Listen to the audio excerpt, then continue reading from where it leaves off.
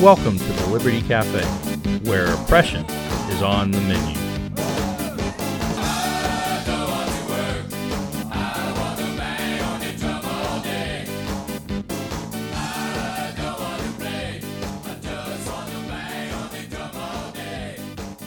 Well, welcome to the third episode of the Liberty Cafe podcast. Glad to have you here with me, and we're calling this edition Worldly Ways.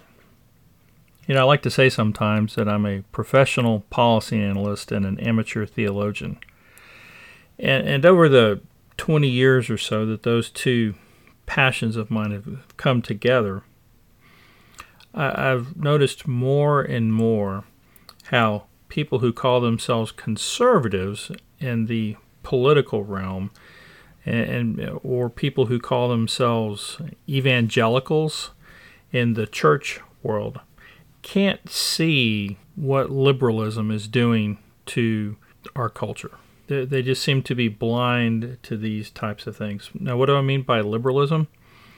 Well, I really am looking at that in the context of counsel that is developed through the fear of man, rather than the wisdom that we gain from the fear of God. And of course, there's a lot of ways that we can talk about this. Where folks are missing the battle lines, I like to say, or the dividing lines between liberalism and godly wisdom. But I'd like to talk about that in the context tonight of racism, and particularly in the context of my book that I wrote a couple of years ago, Race in America, Liberalism's Attack on Minorities in the Church.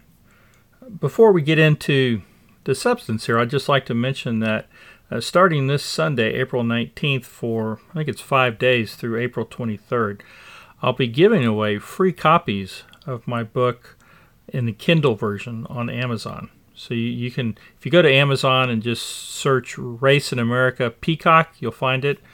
Or you can go to the Excellent Thought website, excellentthought.net website, and there's a link to it right there. It's the second or third entry on the website this week.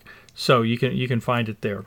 And I'd love to have you download it and for free, and let me know what you think about it. So I'd like to start with talking about white racism. And I'm going to do that by talking about a gentleman, or using as an example, a gentleman named Alexander Yoon. He's a elder in my denomination, the Presbyterian Church of America. As a matter of fact, he was the first minority moderator when he was elected at General Assembly about 3 years ago. He's Asian. And he's also a professor, and he is probably the highest profile proponent of this concept of white racism, white supremacy in our denomination. He's not alone by any means, but he certainly is high profile. And I watched him give a speech one day online, and he approached the story from this perspective. He told a story about an elephant and a giraffe. And one day the giraffe was looking out his window, and he saw his colleague, the elephant, walking down the street. They knew each other. Their children played in Little League together, and they knew each other a little bit professionally. And he said, "Hey, this is great. I'd like to have my friend, Mr. Elephant, come in and join us." Well, he does, and pretty soon thereafter, Mrs. Giraffe comes downstairs and says, "Honey, there's a phone call for you upstairs." So the giraffe goes upstairs and tells his friend, Mr. Elephant, "Make yourself at home." Well, the elephant starts looking around the house and finds out there's a lot of problems. He can't get through the doors very well at all because they're not big enough for him. Walking through the hallways, he's knocking furniture all over the place, and then he tries to walk up the stairs and he just breaks the stairs because he's too heavy. And the giraffe comes down and sees all this, and he looks around for a minute, and then he says, I know the problem. You're too fat. If you lost some weight, you'd fit in here just fine. Or maybe if you took ballet lessons, you'd get light on your feet. I love having you here, and I'd love for you to keep coming back, but you kind of have to change if you're going to stay here. So Yoon says that you almost feel sorry for this giraffe who's been so hospitable. He's really not a bad person. And he says you really have to look at this not just from an individual perspective, but from an institutional perspective. And he asks the question, what is it about the institution that makes it so difficult for African Americans? You shift the blame and you shift the gaze away from the individual and onto a system. I think in his perspective and that of many others, the institution they're talking about is whiteness. And the system they're talking about is one of white oppression. And they look at that and they say that this is the root of the problem we have in America when it comes to racism today. And it's what we have to address in America if we're going to deal rightly with this. Where do they come up with this concept? Well, obviously, once we get through this process, I'm going to say that because they're approaching things from a worldly perspective rather than a godly perspective. But I think that perspective is really based on what we would call white guilt. It's this concept that when you look at minorities in America today, blacks, Hispanics, Asians even in some situations, and you see them in less than ideal situations, people feel bad about that. And they feel guilty about it. And so the first thing they do from this worldly perspective is look at white people and say that we're to blame. And at one level, that sort of makes sense, because if you go back in this country, obviously we had slavery for a long time. It was a while back, but it was still very prevalent. And even as little as 40, 50 years ago, we had a tremendous lot of violence against blacks in this country. But that doesn't really fit the facts today. But still, they look at the blacks and they just look at this, and you can see that they're blaming not just whites, but white culture. And it's not just in America, but it's European culture. Really, the culture that was developed from the Bible. For instance, here is something written by the Episcopal Church.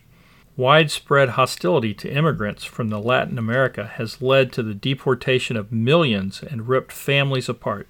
Structural poverty in indigenous communities has led to the alarming youth suicides. Throughout Latin America, indigenous and Afro-Latino people still suffer after centuries of systematic devaluation.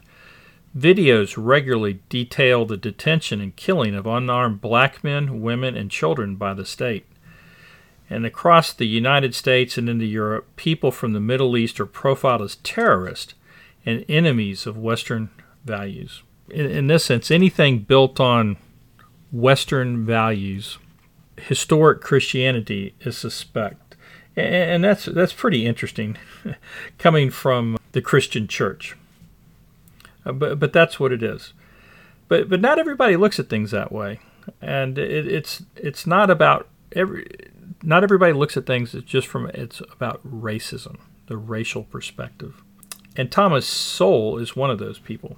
You may know them. He's a famous cultural commenter, economist. He's black, and has been working on these issues of race and culture from a long time. And he says that the real issue here is about culture, not about race. He observes in this quote, "These people are creating a terrible problem in our cities. They can't or won't hold a job. They flout the law constantly and neglect their children. They drink too much, and their moral standards would shame an alley cat. For some reason or another, they absolutely refuse to accommodate themselves to any kind of decent, civilized life."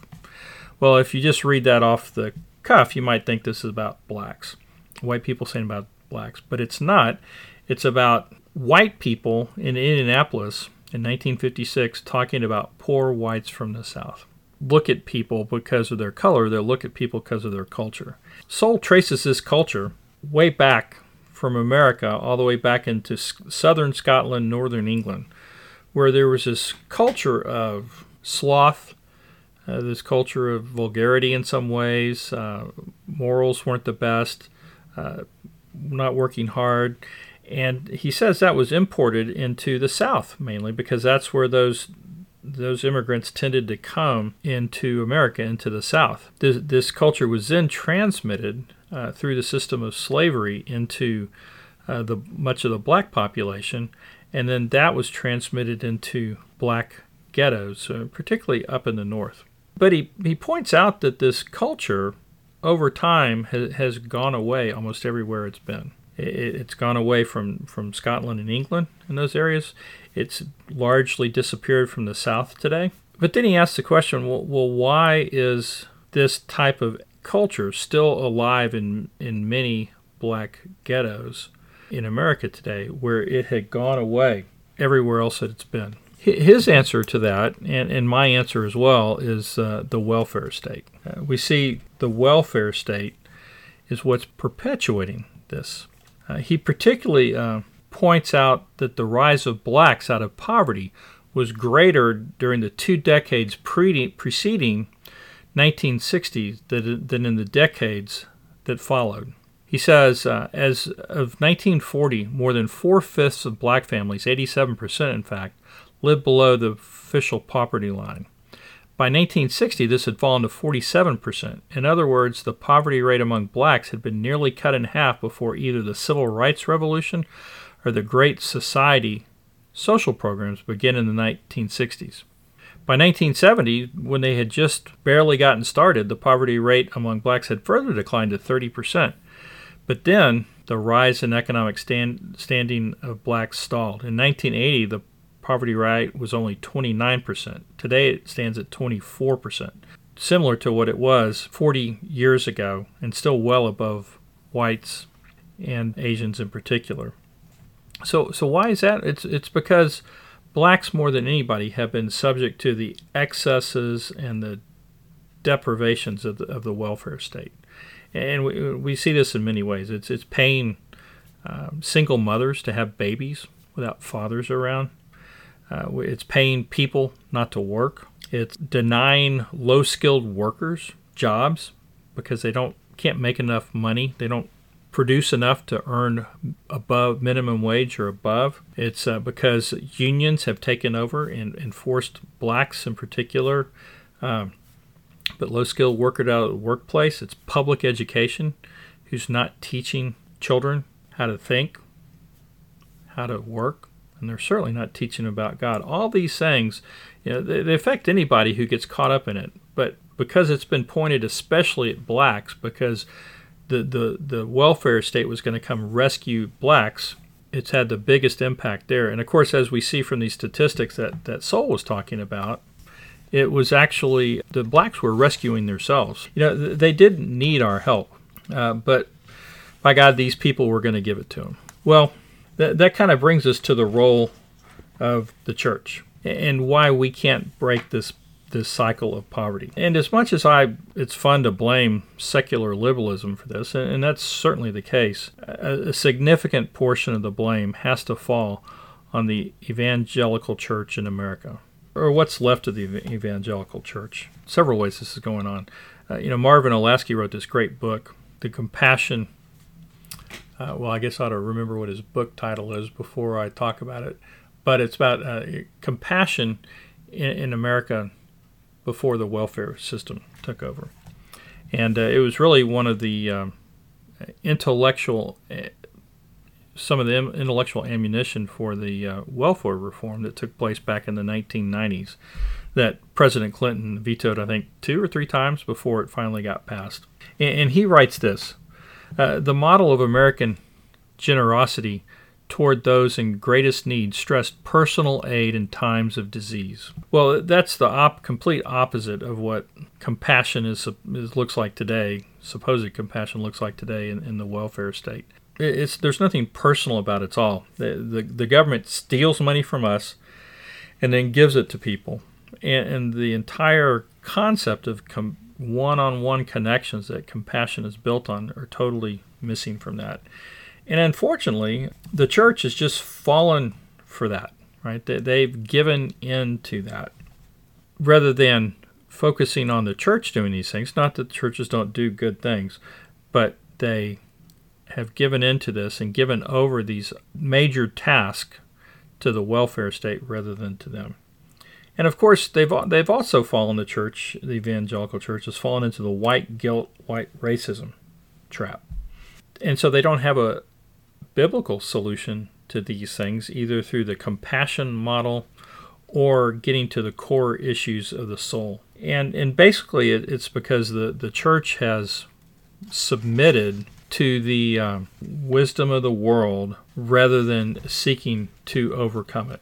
I'd like to close this week by coming back to another elder in my denomination, the Presbyterian Church of America, Al Arnold. Al, he's black, he's a physical therapist, lives in Mississippi, and somewhere along the way he discovered that his great-great-grandfather, Turner Hall Jr., was a orderly to Robert E. Lee, and also was a slave owned by the family business of Confederate General Nathan Bedford Forrest. And as he looked into all this, he found that his great-great-grandfather took great pride in working for General Forrest and for General Lee.